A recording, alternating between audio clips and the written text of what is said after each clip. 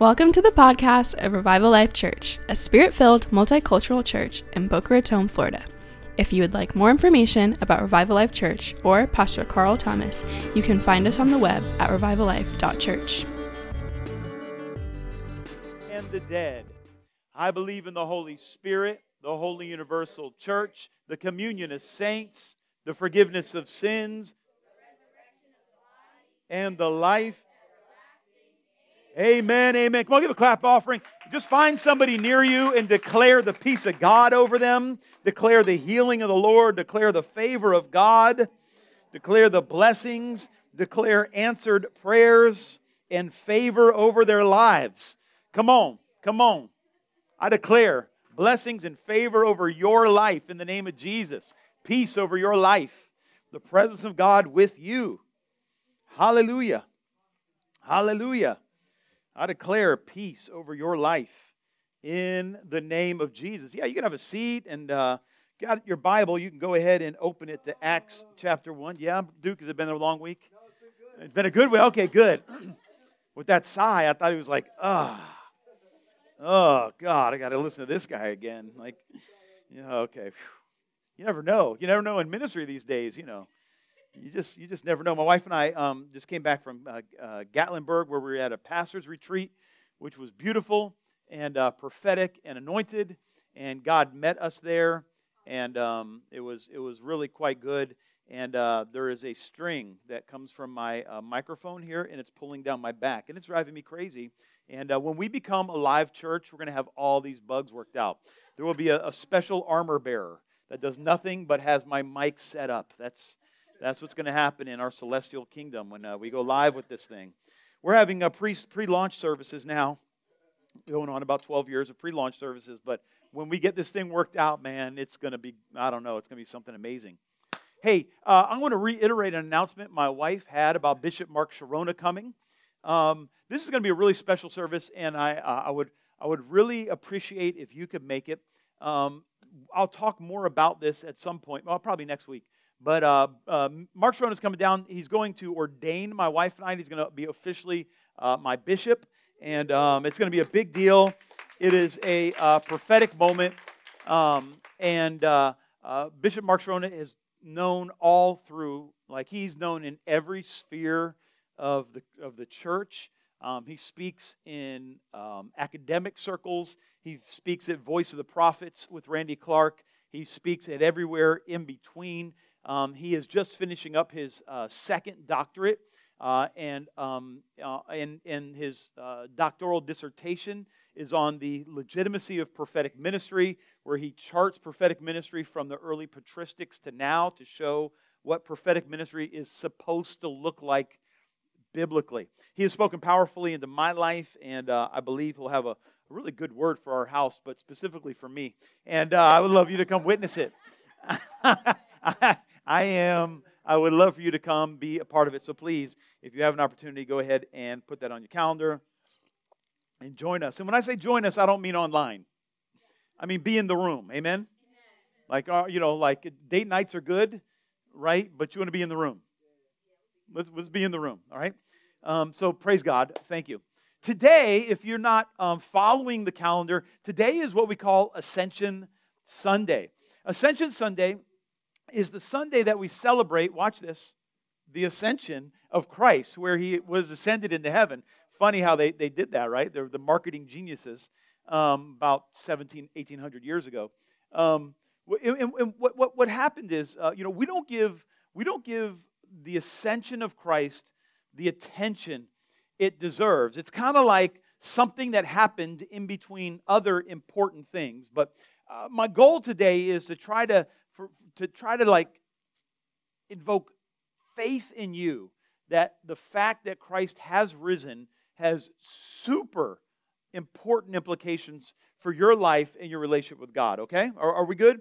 In the Nicene Creed, we declare the Apostles' Creed every Sunday because it's shorter than the Nicene Creed. The Nicene Creed is a little more all-encompassing. It's more comprehensive, but it's longer. And I'm, got ADD. So, in the Nicene Creed it says, on the third day he rose again in accordance with the Scriptures. He ascended into heaven and is seated at the right hand of the Father. And so here we are. You can change the graphic there. We're in our Jesus is Alive message series, Josh. And what we're talking about is the fact that Jesus is alive and what that means for our life today. I am going to really try to stay focused today because I feel like I have a good message, but part of the prophetic anointing in this church that annoyed some people, can we just be honest, is there's a call to reformation on this house. If you're in here and you feel called to Revival Life Church, you have a call to reformation. You may want to reform the business realm. You may want to reform how families operate. You may want to reform our economy. You may want to reform parts of the ministry. But you see an injustice and you want to fix it. That is what is on this house. We want to fix injustice. And injustice comes in many, many, many ways. Injustice comes where, a husband is lording over his wife. Injustice comes when workers are being exploited by industries. Injustice comes when people say that you can't get to God except through them, when Jesus Christ said He is the only mediator. Injustice comes many, many ways. And you are called to break injustice. It's who we are. And Jesus Christ, so I say that to say, this is always an underlying current in my life. Like, I see injustice and I want to rail against it. And the Lord is helping me to refocus that, to build healthy structures and then compare them to unjust structures.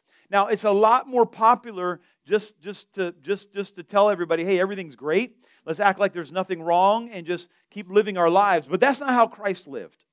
That's not how the apostles lived. They were all martyred for a reason. They all were reformers. And so we are reformers, and it's not always the most popular thing, but I believe when we get to heaven, we're going to hear, well done. Can you say amen? I just believe it. But we see Jesus ascending into heaven, and you all know the story, and we're going to unpack it a little bit later. But I want you, when you think about Jesus ascending into heaven, there's a pattern of this in the Scriptures. We see, you remember Elijah the prophet had Elisha as his disciple. And when Elijah ascended into heaven, he left a double portion anointing for Elisha. Now, I have been in a whole bunch of really bad church services who tried to say that you could get a double portion in that service. And I want to be like, bruh, you ain't Elijah. And I'm not Elisha. And that's not how it works. And not for nothing, I've been in a whole bunch of double portion anointings, and I never once seen anybody get a double portion. Because literally, I want to unpack, I don't know who this is for, but I want to unpack this for someone. The Lord has anointed me to lead this local church. This is the call of God in my life. The Lord has called me to lead this local church. That's what I am anointed to do. If I give you a double portion of my anointing, that means that you are doubly called to lead this church. So if I really believed in that, then I should sit down and let you be this pastor. Have you ever been in a double portion anointing service where somebody gave the anointing and then sat down and said, now you lead? Never. Because they don't actually believe it. It's just not true. Okay, Carl, stay focused. All right.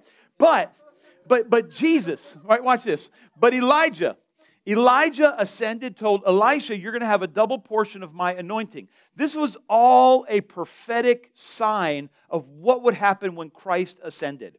When Jesus ascended and left the anointing for the church, remember Jesus said, greater work shall you do than I did because I go to the Father. This was a sign that the church would have a farther impact by the Spirit than Jesus was able to do as a single individual. No longer is it just Jesus ministering, but it's Jesus and His bride, a double portion, right? Are you getting this?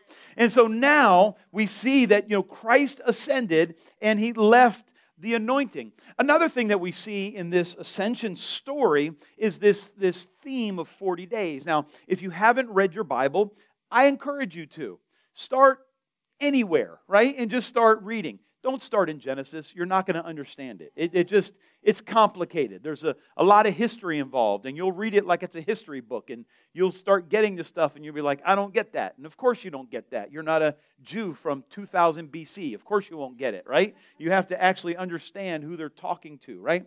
Read the Psalms, read Kings, read the Gospels. The Gospels is a great place to start, right? But read the Bible. Right? But as you read the Bible, you start seeing these patterns of 40 days. And at the ascension, Jesus, after he had been resurrected on resurrection, what we call Resurrection Sunday or Easter, it was 40 days until he was assumed into heaven. Right? And we see this 40-day pattern often when in the story of Noah's Ark, the Bible says that it rained 40 days and 40 nights, right? The Hebrew people wandered in the wilderness for 40 years. Moses and Elijah both went into the wilderness for 40 days to discover the will of God. Of course, it's in Exodus for Moses and 1 Kings 19 for Elijah. And if you remember, after Jesus was water baptized in the theophany, we call it, where the Spirit landed upon him, he was led into the wilderness for, guess what? 40 days, right? And he went in there looking for, all these people, Elijah, Moses, Jesus, they all went into the wilderness to discover the power of God. There is a pattern in the Bible. We rarely truly discover the power of God in a church service. We get it at the end of searching. Now, we may get it in a church service, but it comes from a time of wilderness seeking. Now, all of these people in these instances, they fasted and they prepared for their mission. They all came to represent different aspects of God with us. We have to remember as we read the Scriptures, it all points to Jesus, right? The whole thing is written to glorify God. And so when Moses went into the wilderness, right, he came out with the Torah, right? When Elijah went into the wilderness, he came out prophesying the prophetic word of the Lord. Jesus went into the wilderness, and he came out with the good news of God's kingdom, right? We're just trying to lay a little foundation here that the Bible is not haphazardly thrown together. There's actually a story that God is unfolding with certain prophetic patterns that He wants us to pick up so that we can know God and understand His ways.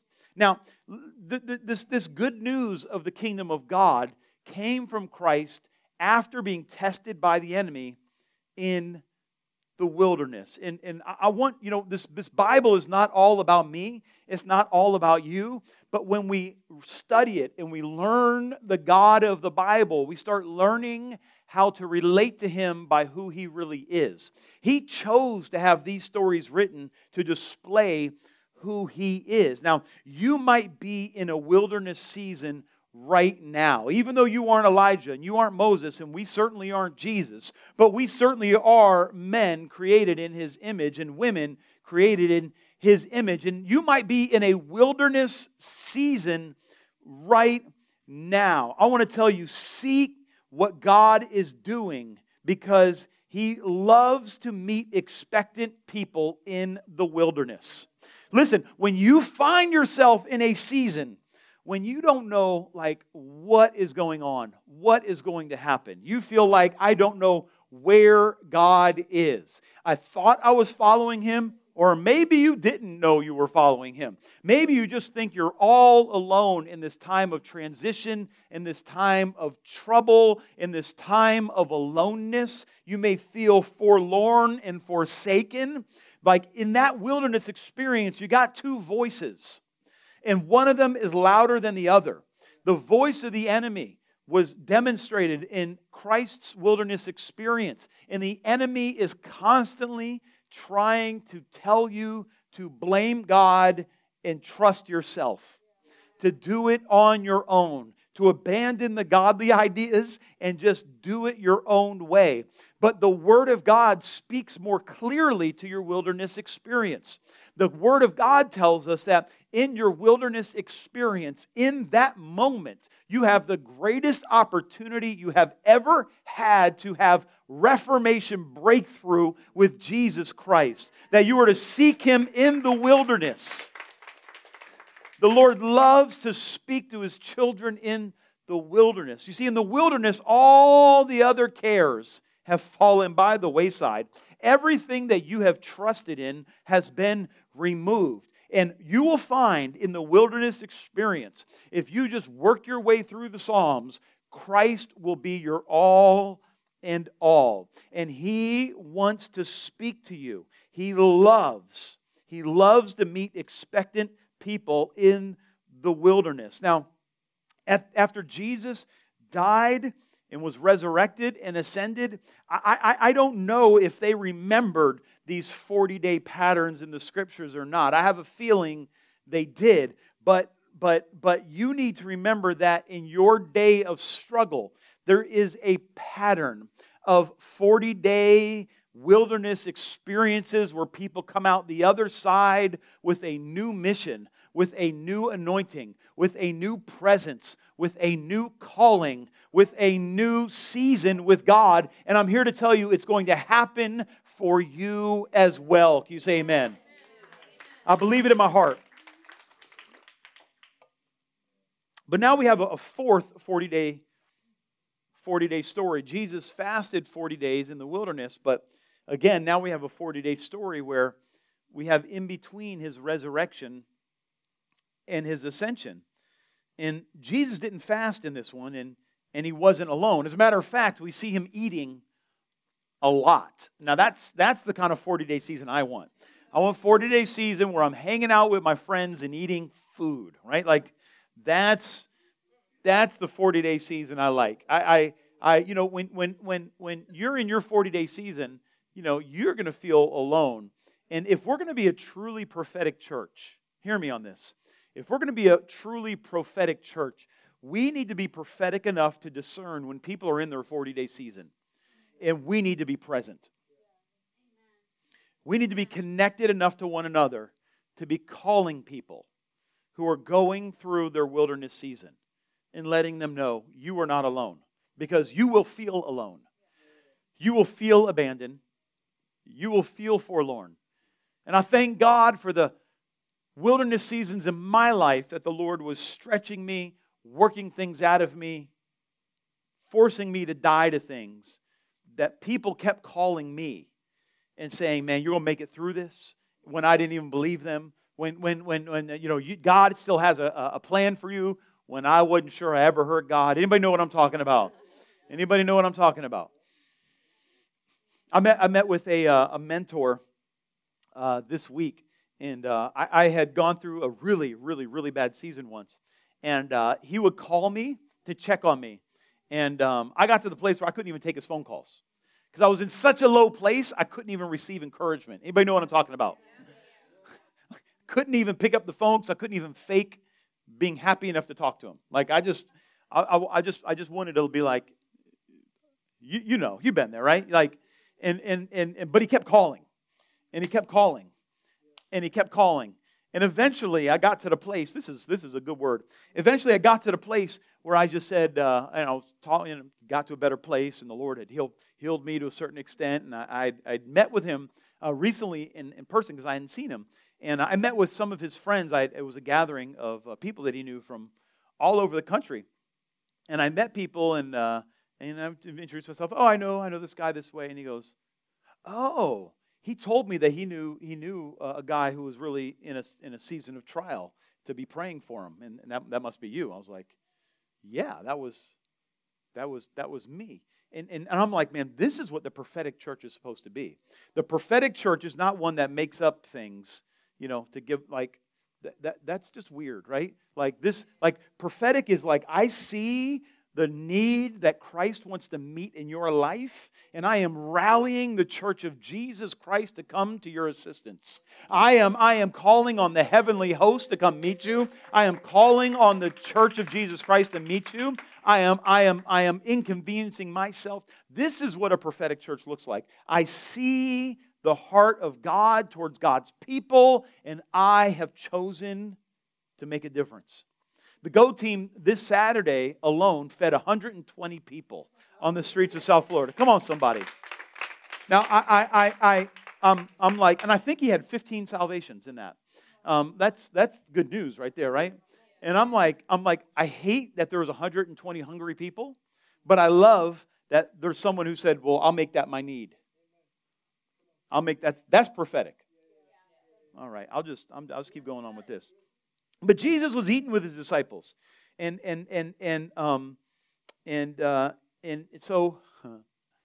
so he got his after 40 days he got his disciples together, and he began to speak to them in Acts chapter 1. Here we go.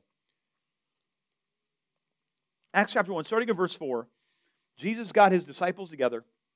The Word of God says, gathering them together, he commanded them not to leave Jerusalem, but wait for what the Father had promised, which he said, you have heard from me. For John baptized with water, but you will be baptized with the Holy Ghost not many days from now. Now, I have preached this message about 9 billion times on the baptism of the Spirit, and I will preach it again. But today we're going to look at it a little different. Is that all right? Now, again, remember this Elijah-Elisha dynamic. Jesus said, I am going, but I'm going to leave some spiritual equipping for you here on the earth. Elijah ascended and left the anointing for Elisha. Jesus was ascending, and he was going to leave the Spirit of God for the church. He ascended, I want you to hear this. Jesus ascended that the Spirit might descend. Right? Jesus ascended so that the Spirit might descend. Now, again, you might be in the wilderness, but I want you to know that God has not abandoned you. You are there to discover the power of God for your situation so you can demonstrate the power of God for someone else. This is so important. I could just imagine the disciples. You got to remember, you know, they're just young guys, right? They were mostly teenagers, late teens, and maybe early 20s. Jesus wasn't exactly an old sage, right? He was in his 30s. And they were nobodies, really nobodies, and they became somebodies. Not only did they become somebodies, they thought that the future of Israel was going to be marked by their lives. Now, Israel has a long history of remembering its heroes, right? Originally in oral tradition, and then later it was written down. But we have a couple thousand years of Israel's history in a book that people memorize. Imagine if you thought that you were going to be in that book, that people were going to memorize for thousands of years into the future, right? And so these nobodies thought, man, could my life actually matter? Could my little fisherman life, my little, like I was a sinner, like could that really like be marked with like David and Solomon and Josiah? Is it really possible?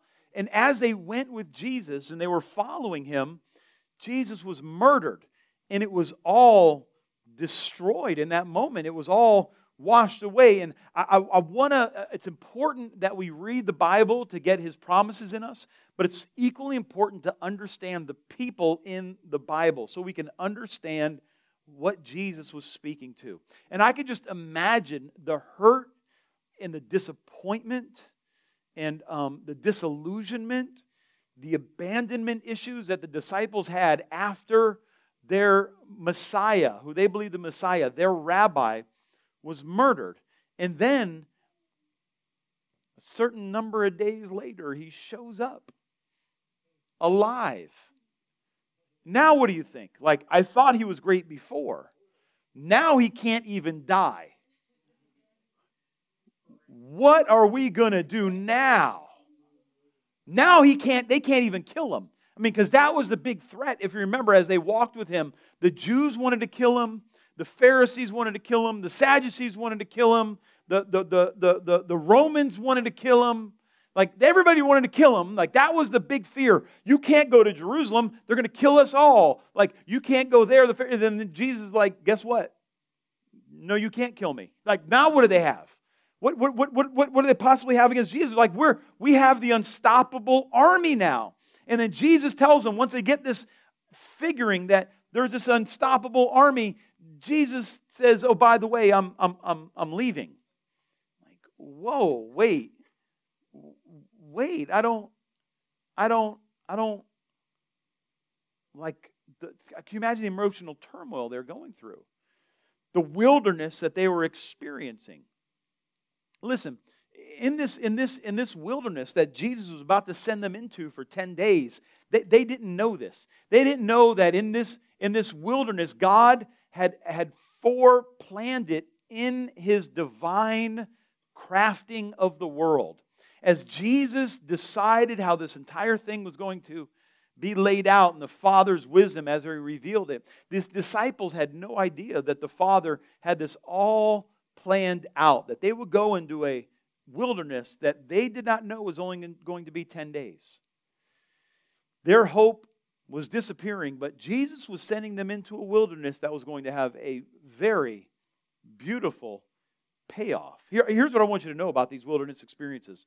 There is an anointing waiting for you in the wilderness. Can you say amen? There is an anointing waiting for you in the wilderness. When you feel far from God, you want to search Him. You want to pray. You want to seek the Lord, that you can discover the anointing He has left for you in the wilderness. God wants you to come out of this current trial with greater faith, with greater peace, with greater trust in Him. Can you say amen? I mean, I feel this in my spirit. I feel it strong. And it's easy for us to proclaim a gospel that says there will be no trial and there will be no wilderness. The problem is it's not biblical. Nobody that you respect in the Word lived a life without trials. And there's nobody in your life that you should respect that hasn't made it through trials honorably.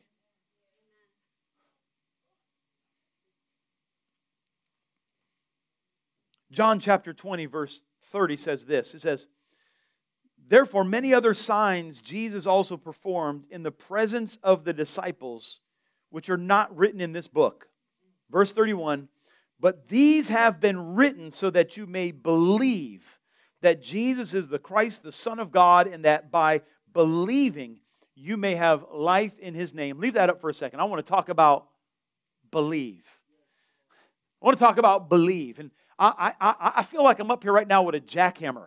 And I am trying to create a hole in your heart for faith in Jesus Christ. I don't want you to have faith in yourself. I don't want you to have faith in the government. I don't want you to have faith in this church. I don't want you to have faith in these times. I want you to have faith in Jesus Christ, the Son of the living God. Believe there is a funny, amen, amen, amen, amen. Believe there we start to think like belief has something to do with understanding or agreement. Believe is not that. Believe is when you trust in something. It's when you put your faith in something. It's when you rely on something. It's when you have total trust in a person, a thing, a statement. Faith is not convincing yourself of something. That's not it. Faith can't come from you. Faith either comes as a gift from the Father or a fruit of the Spirit. Faith is something inside of you. It's not understanding. It's not agreeing or being convinced. Faith is having your mind completely in agreement with God in a way that His life lives in you. This is what faith is. Faith is when the truth of God, what your spirit man was created to be, who you were before the foundation of the world, when God originally thought of you, what He originally thought about you. Faith is when you line up with that original plan for God in your life. Faith is when you completely have your mind renewed to believe utterly what God has said, who God is, and what God will do. It only happens when you line up with God. You can't talk yourself into faith. You can't work yourself into faith. You have to come into faith by killing every other bit of doubt in your mind, rebuking every thought that does not line up with God's Word, and then receiving the faith that Jesus Christ wants to give to you. Can you say amen? I want you to hear this. So much faith teaching says that it relies on you and what you believe. I want to let you know God has faith and He wants to put it on the inside of you for the impossible. Come on, I want to say it again. Jesus Christ rose from the dead. He didn't even do that on His own self. It wasn't the faith of Jesus Christ that raised Him. It was the Holy Ghost that raised Him from the dead. Come on, somebody. God wants by His Spirit to put faith in you for the impossible. This has been written so that you may, say it together, believe that Jesus is the Christ, the Son of God, and that believing you may have life in His name. Now, you may be in the wilderness right now, not experiencing life. And God is like, in that wilderness, I have hidden a little special game token for you, right? And you are on a side quest in this little wilderness experience. Because in this side quest, He has left some faith that you need to discover. And you're going to go on a journey. And in this side quest, in this season of struggle, there's going to be some things stripped off of you that you thought were important. You know, when you got on like a $1,000 suit and you got a $10,000 bag that's all heavy and you got on fancy stuff and you have to walk through a desert, I promise you, by the time you get to the other side of the desert, you ain't going to care about the bag. You ain't going to care about the clothes. You're going to drop all that stuff because what you're going to care about is staying alive. Anybody know what I'm talking about, right? What you care about is what's really important. And when you get into the wilderness experience, God takes you there because He's like, you're carrying some stuff that is working against what I have you to do. You think all this stuff is valuable, but it's really just weighing you down. And some of it actually is a plot of the devil in your life. And what you're going to do is you're going to have some of these valuable things in your life. And in the desert, the Lord says He's going to have some stuff. But in order to get to the oasis of faith that you need, you're going to have to drop some dead weight. And you're going to like, oh God, why do I have to give this thing up? He's like, because you can't get there from here with that. Anybody know what I'm talking about? And so the Lord is going to have to make you strip some things, man, and it's a painful process. It is. Don't let nobody lie to you. You come into Christianity and it's like gooder and gooder and better and just happy clappy church, and it's a lie from the devil. That's what the devil wants you to think. Like you could just have the American dream and have God's dream at the same time. There's a reason they don't call it American dream God's dream, because it's not the same thing. And if you're going to come into God's dream, you're going to have to give up some stuff that looks good, that other people have, and you're going to have to say, I have chosen Christ over this. And you're going to strip some stuff, but then you're going to get to that oasis. And you're going to be like, man, I've been walking around this thing. You remember the Israelites walked around a mountain for 40 years, and they could have just got to the promised land. The problem was they didn't give up some stuff they needed to give up to get over. And the stuff they needed to give up was doubt and trusting in their own power. Their little backup plan of self. Their little backup plan that I could do it on my own. And God's like, all that's got to die before I can let you in. Because when they crossed over into the promised land, they had to do everything supernaturally. I don't have time to go down that road right now. But when you go through the desert, the Lord is there to strip some things. When you know you're in a desert season, you might as well just say, Lord, just take what you need to take. Just like I had some plans. I had some dreams. I thought I knew what was happening. But clearly we're here in the remediation season right now, right? We're in a little summer school because what I was supposed to learn during the school year apparently I missed, and now I'm giving up my summer for summer school to learn what I should have learned in that last season. Strip off some things. And have you ever noticed that regular school takes all year? Summer school won't take but a couple weeks. Why is that? Why is that? Because most of what they taught you was fluff, right? They're like, now I'm going to just tell you what's really important for a couple of weeks. This is really, I want you to focus on this. And so when you get into those desert seasons, it's like summer school. It's intense. Like everything's a lesson. Like you usually just go do stuff. Now you see the suffering everywhere, right? Like everywhere. Depression used to just visit you for a second. Now it's your ever-present help. And when you're walking through the desert season, it's everywhere you turn, it's there. Because the Lord's like, we're going to do some intensified training in this season, right? Like we're going to go through some things because I need to work this out of you because we got to go somewhere, right? And so this by believing this believing, it's putting your trust in the desert season and the goal. God's goal in you believing, hear me. His goal is not to clear up the mystery for you. Like when you find yourself, man, I just feel like this is a pastoral message. I'm just talking. I hope this is helping some people. Listen, when you get into this season of this desert season, we always want to look back and ask God, like, why? We say things like, I don't understand. Anybody know what I'm talking about? Like, I don't understand why I'm in this season. And so we waste so much of our season asking God how we got into the season instead of just accepting this is the season I'm in. How do I deal with the season? You never solve nothing complaining about how you got in the season. You can't fix it. You can't get out of it.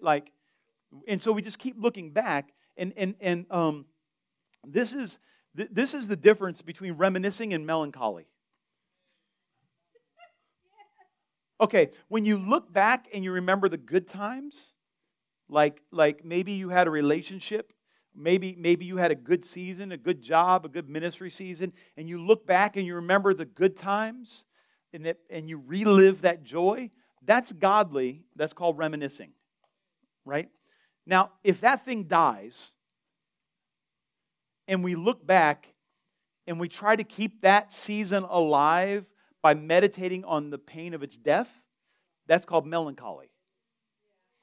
That traps you in the season of death. That doesn't bring life, it doesn't bring joy, and it actually robs you from the ability to look forward. You see what I'm saying? Because we're keeping the death alive instead of the high top, the mountaintop periods alive. Instead of the testimony of Christ, we're focusing on the work of the enemy. And then we wonder why the depression isn't going away. We wonder why we can't pick up the phone when people come to encourage us because we're living in the melancholy. I feel like that's a good word right there. That's going to help somebody. I tell you what. And so the goal in your desert season is not to try to resolve the mystery of why. And if you've just been hurt, you've just been abandoned, you've just been abused, you're going to spend some time unpacking that. I get that. But the goal, God's goal is to say, listen, yeah, that was awful. You didn't deserve it. It happened. Now, what's God doing here now in my life? Right? The goal is not that you would unpack it and get out of this season. The goal is that you would have faith in Jesus, not your ability to prevent this season from hurting you. To have faith in Jesus Christ. And in this season, in the United States, like you can get on TikTok and watch soldiers in the Ukrainian war murdering people. We live in the crazy season we've ever lived in as a human race. Never before have you been able to be present in a war on the other side of the country in real time. It's never happened before. There's gun violence in Texas this last week that if it did not grieve you, it's time to get a heart check with Jesus, right? If you think there's nothing that we can do about that, it's time to expand your prophetic imagination. Like you have been boxed in by a lie to think that we can't stop that. If Jesus Christ can be risen from the dead, we can stop gun violence. We can stop hunger. We can stop abortion. We can stop the death penalty. We can stop death. To think that we follow a God that conquered death and that we're powerless against death is to deny the resurrection. I'll say that all day long. They done opened a gun shop in this plaza. I'm like, okay, devil, I see what you're doing. Thank you. I'll remind me every day to stop gun violence in this country. I'll pray it every single day. I'll remember now. You can put it in front, or I can lament. I don't want to live in lamentations. Okay. Amen. Let's go on here in Acts chapter, Acts chapter 1.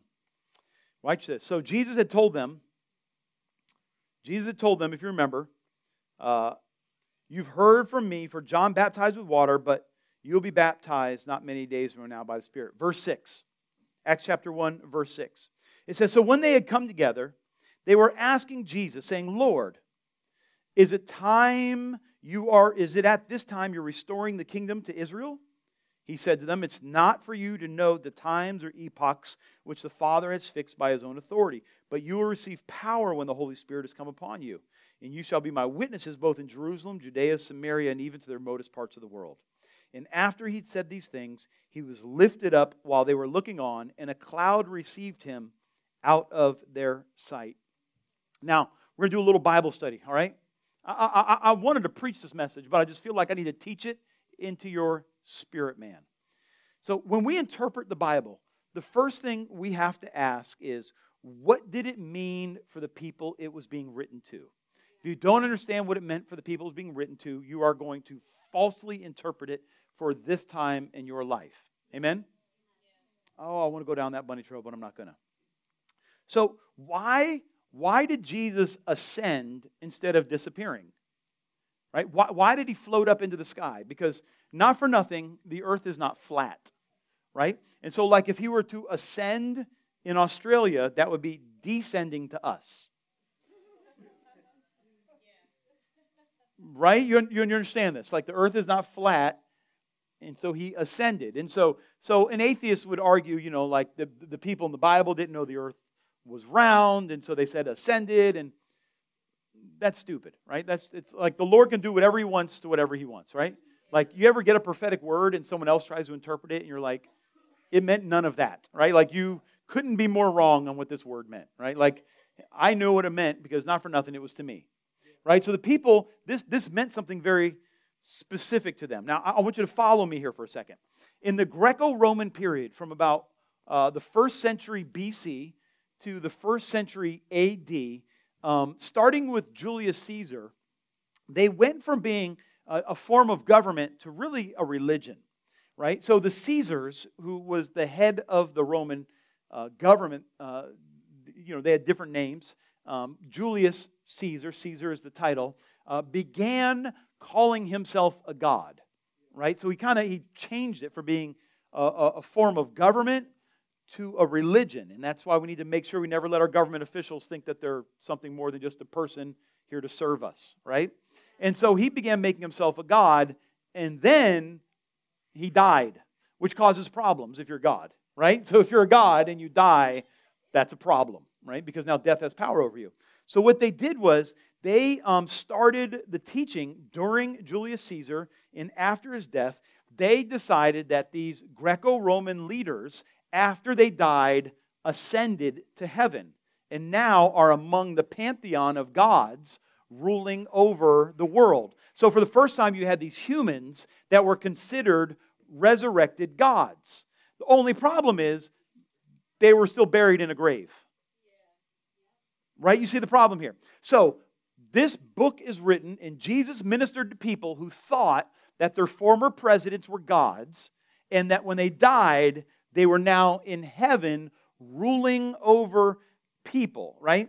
But the Bible was written over and over again to destroy the notion of false gods. From the very beginning, all throughout all throughout the Bible, it was written to dethrone gods. I don't have time to get into that now because I've already gone too long. I hope you're getting something out of this. If you study the plagues in Egypt, you remember the plagues? All the plagues that God used were direct contrast to gods that the Egyptians worshipped. Every single one of them, they thought that they had control over the water, and so He turned the water to blood. They thought they had control over crops, so He sent locusts to destroy the crops. Like, there was a god for each of those that God was dethroning with a plague, right? So all throughout the Scriptures, all throughout the scriptures, God is dethroning gods. And so they thought that the Greco-Roman rulers of the day were gods and ascended. And Jesus is like, hey, I'm going to come back from the dead. I'm going to walk around and let everybody know that I'm alive, and you're actually going to watch me descend into heaven, right? They have myths about gods ascending into heaven. And Jesus is like, no. I'm going to show you what a real God ascending into heaven looks like. And then he flew up into heaven and was assumed into the clouds, right? This was him purposefully teaching the people of the day that we have a true God. In other words, Jesus ascended that we might know that he alone is the King of heaven. Can you say amen? He was letting them know that he alone. He wasn't there with Caesar. He wasn't there with no Roma. He wasn't there with Thor or Orion. He alone ascended into heaven and is seated at the right hand. Listen, we don't need another God. We don't have to put our faith in what we can do or what we can get right. We only need to put our faith in Jesus Christ, the ascended God who is seated at the right hand of the Father. Now, this is super, super important. I can't tell you how theologically important this is. We talked about this before. Jesus Christ was fully God and he was fully man. There's kind of a false teaching on what's called the kenosis, the outpouring of himself, that Jesus was on the earth only as man, demonstrating some stuff. But if he was only as man, then he wasn't fully God on earth. Then God and man have not been joined together.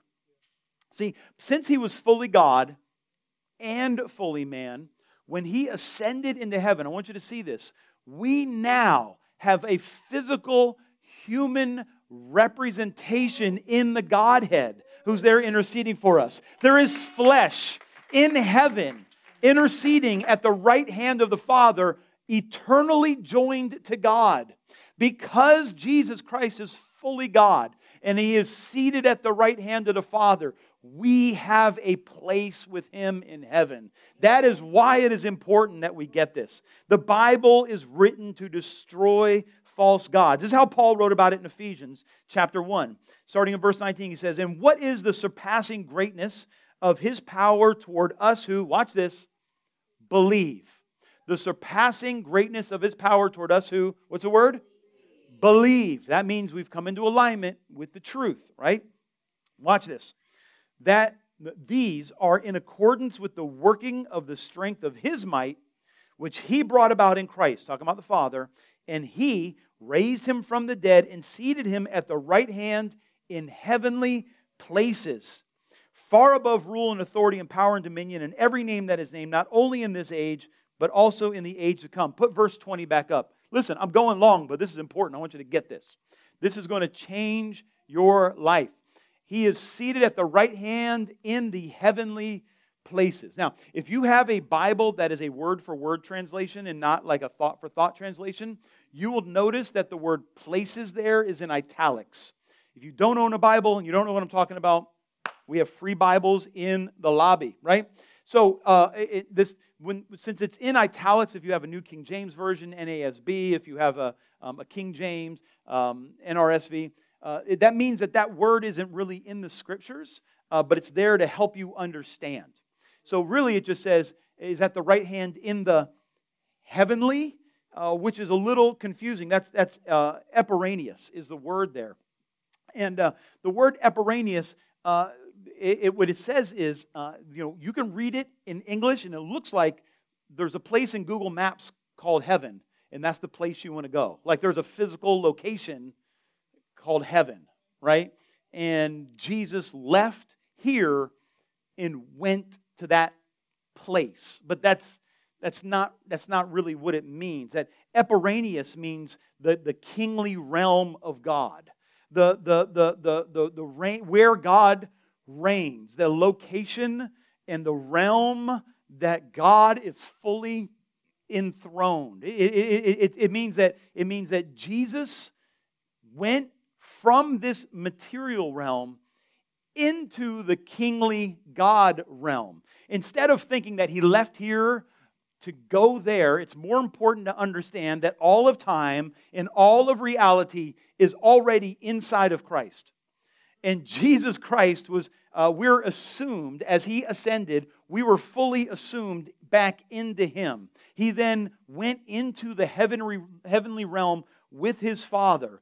And since Jesus ascended to heavenly places in the flesh, humanity has a representative in the council of God. That Epiranius literally means the place of God's counsel. And so I've been in meetings where they say, we're all going to fly off into heavenly places. God is going to catch you up into heavenly places. And I've been in those meetings and I've been focusing and I see all kinds of stuff as if I need to leave here to get there. When Jesus went there, so heavenly places can come here. Anybody know what I'm talking about? The theological notion that I need to leave here to get to heavenly places is to negate the very thing that Jesus came to do. Jesus came in the flesh so that flesh could dwell in heavenly places. Those who believe in Christ are caught up into this God realm where we have access to Him, that we are seated with Him, that we have relationship with Him, that God is not in some other celestial realm. Well, what does that mean for me, Pastor? That's great. I didn't go to seminary. What does that have to do with me? Let me tell you what that has to do with you. You are not alone. You are not away from God. God is not in some other place that you need magic people to lay their magic hands on you so you can get to where God is. By faith in Jesus Christ, you have the God, the very resurrected King who is seated at the right hand of the Father. Since flesh is there at the right hand of the Father, you are at the right hand of the Father. Since Christ, the God-man, is there, you are there. And since God, the Spirit, is here with us, that means not only is He there and you're with Him, but He is here. And God is with us right here in this desert season. That's a good word right there. Watch this. And He says, and He has put all things in subjection under His feet and gave Him as the head over all things to the church, which is His body, the fullness of Christ, who fills all and all. Alex, come up if you would. This is what's up. He put all things in subjection under His feet. I have preached a whole bunch of messages on God is not in control. God is letting, and the Lord was like, if I'm not in control, then who is? You? I'm like, well, I hope not, because I need more than me. I done seen what I can produce. Jesus is like, maybe I am in control. Maybe I am God. I'm like, oh, thank you, Jesus. Thank you. Listen, you could trust Jesus. Jesus gives you free will. Jesus gives you options, but Jesus never stops being God. Jesus never stops being God. And when you're in your wilderness season, man, I've been in the wilderness, and it feels like you are it's just you and nothing else. And the only voices that come in are the voices that say you're not going to make it. Everybody's going to see that you failed. Everybody's going to know it. They're going to laugh at you. You're going to get sick and die. You're going to be embarrassed. You're going to be poor. You're going to be homeless. All these voices come in that desert. You're never going to find that business. You're never going to find that spouse. You're never going to come into that ministry. It's every lie. But the Bible here says that He put all those things under His feet. And sometimes the Lord sends you into a wilderness. I mean, I believe this so strongly. So you can hear the lies that you've been believing.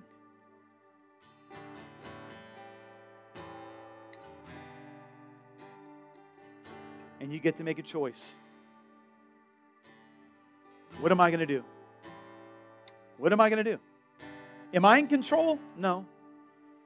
No, God is in control, but I get to choose who I cooperate with.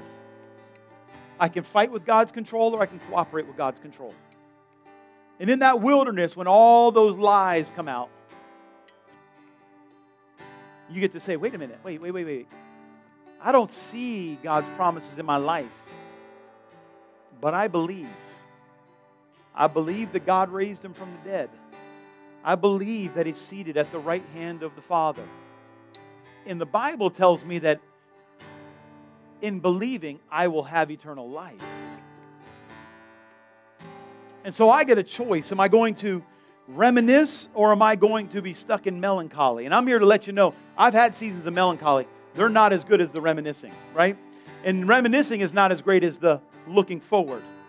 But so if you can't look forward, at least reminisce on the good and skip past the melancholy, because God is not off in some heavenly place that he's waiting for you to get into the right service that you can get caught up to go see him. I love those services. I love when the Lord visits me and catches me up and lets me see things that I could not know on my own. I love when he gives me prophetic words about the future. I love when he gives me visions and understanding and all that. But I like it better when he visits me here and lets me know, hey, Carl, that you're going to be able to pay your mortgage. Your family's going to be okay. The sickness won't be unto death. The battle will not be forever. I'm for you. I'm not against you. Your kids are actually going to glorify God. Things are going to work out, and I'm going to empower you for this next season. Stand with me if you would.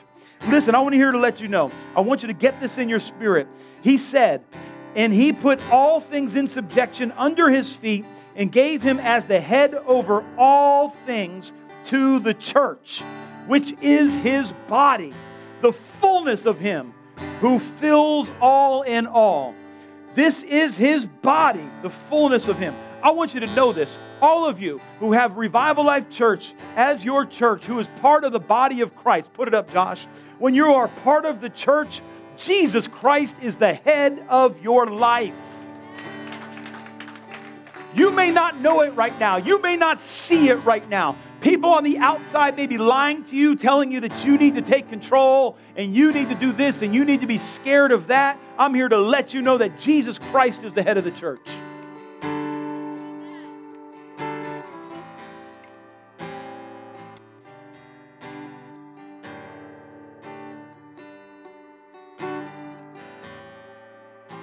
Listen, I've dealt with a lot of demonized people in my life.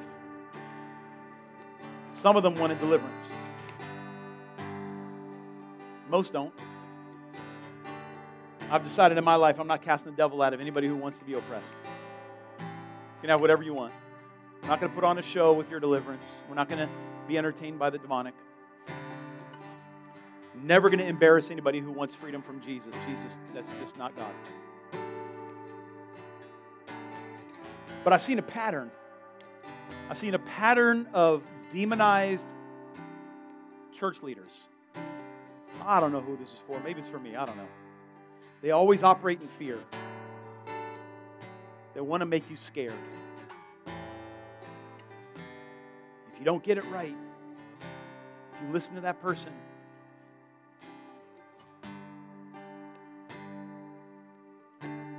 isolate. You got to isolate people, get them scared, and keep them busy. That's how cults work. That's how cults work. Isolate them, make them scared, keep them busy. Jesus Christ has come to set you free. He has come to set you free. He has come to set you free. He is seated in heavenly places, and so are you. And He is on the earth by His Spirit, and so are you. And He wants to anoint you in this desert season that you can bring deliverance to someone else. Next Sunday is Pentecost Sunday. Well, what's going to happen then? Well, we're going to celebrate Pentecost. I can't tell you what God's going to do. I can tell you what we're going to do. We're going to celebrate the sending of His Spirit. But between now and then, Monday through Friday, I'm going to have a noon prayer meeting on Instagram Live, on the church Instagram. You want to join me? We're going to pray through the Lord's Prayer together. We're going to have a little devotion. We'll pray through the Lord just a couple minutes at noon every day. You know, if you're at work, just kind of put it in your pocket. You listen to music anyways at work. Don't lie. You text, you know. 3 things I want you to do this week. If you're in a desert season, number 1, I want you to commit to praying through the Lord's Prayer every day. Commit to praying through the Lord's Prayer every day. Number 2, if you're in a desert season, read a psalm every day. At least one. It'll minister to your soul. You might want to read a lot, but read a psalm every day. And in your reading, I want you to trust God to speak a verse to you. Number 3, I want you to declare that word over your life, even if you don't believe it. And we're going to pray the Lord's Prayer together.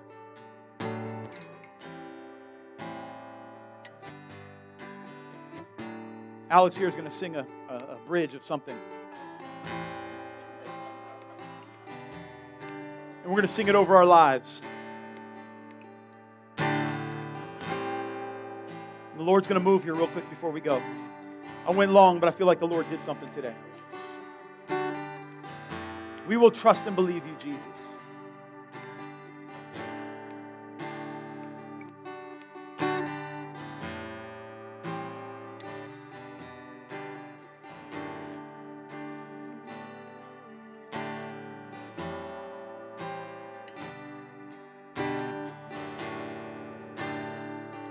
Oh, deserts will bloom. Come on. In the light of your love. Oh, valleys make room for the river of God. 'Cause deserts will bloom, yeah, in the light of your love. Yeah, valleys make room, yeah, for the river of God. 'Cause deserts will bloom, yeah, in the light of your love. Yeah, valleys make room, yeah, for the river of God. Yeah, deserts will bloom, yeah, in the light of your love. Yeah, valleys make room, yeah, for the river of God. Come on, you might be in a desert, but I want you to discern Christ is with you right now. Come on, He's with you right now. Come on. Valleys make room. Come on. For Fire the of God is river here. Of God. Deserts will bloom, yeah, in the light of your love. Yeah, valleys Rivers. make room. Rivers in the desert. For the Rivers in the river of desert. God. Fire of You God. never run dry, never run Come on. dry. There's healing in the room right now. I feel it. He's healing hearts. He's healing bodies right now. Come on. Never run dry, never run dry, never run dry. The anointing of God. Come on. Lord, you never run dry, never run dry, never run dry. I see the Lord is healing scar tissue on hearts. You never run dry, never run dry, never run dry. You never run dry, never run dry, never run dry. Lord, you never run dry, never run dry, never run dry. Lord, you never run dry, never run dry, never run dry. There is a river that runs.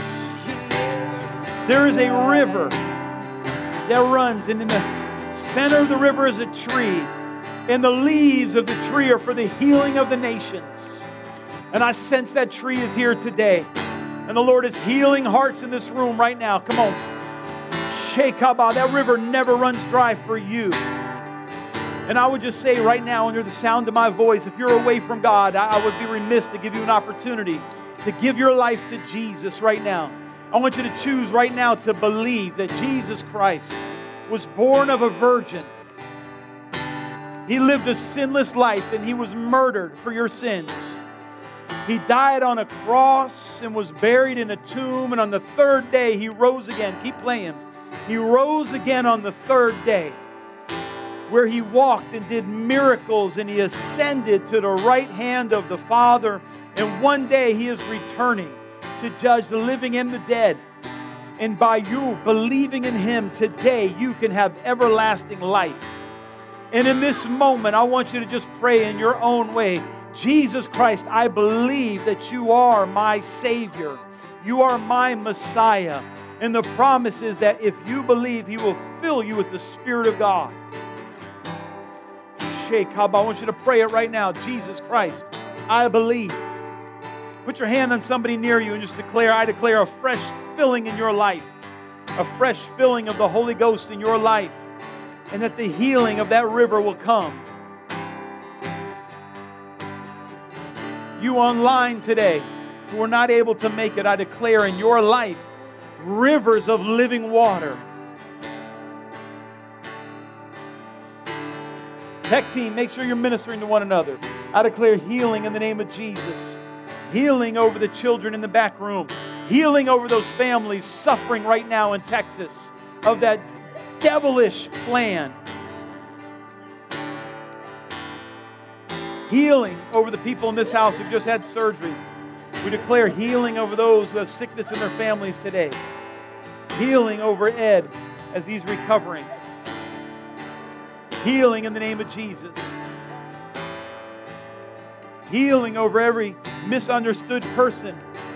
Healing over every person battling with something who's part of this church, who left this church. Healing over their hearts. Restoration of calls and ministries, Lord. Restoration of vision over people. Thank you, Jesus, that you are alive. You are alive forevermore. You are alive forevermore, and it's you we put our faith in. So I declare over you today, blessings. That you would go in blessings this week. And I'll see you at noon on Instagram, Revival Life Church. If you're a first-time guest, I'd love to say hello to you in the lobby. Feel free to sit in this presence as long as you need to. We love you. We bless you. You ready, Brandon? In Jesus' name, go in peace. Amen. Amen. Give a clap offering to the Lord if you would. Love somebody near you. Amen.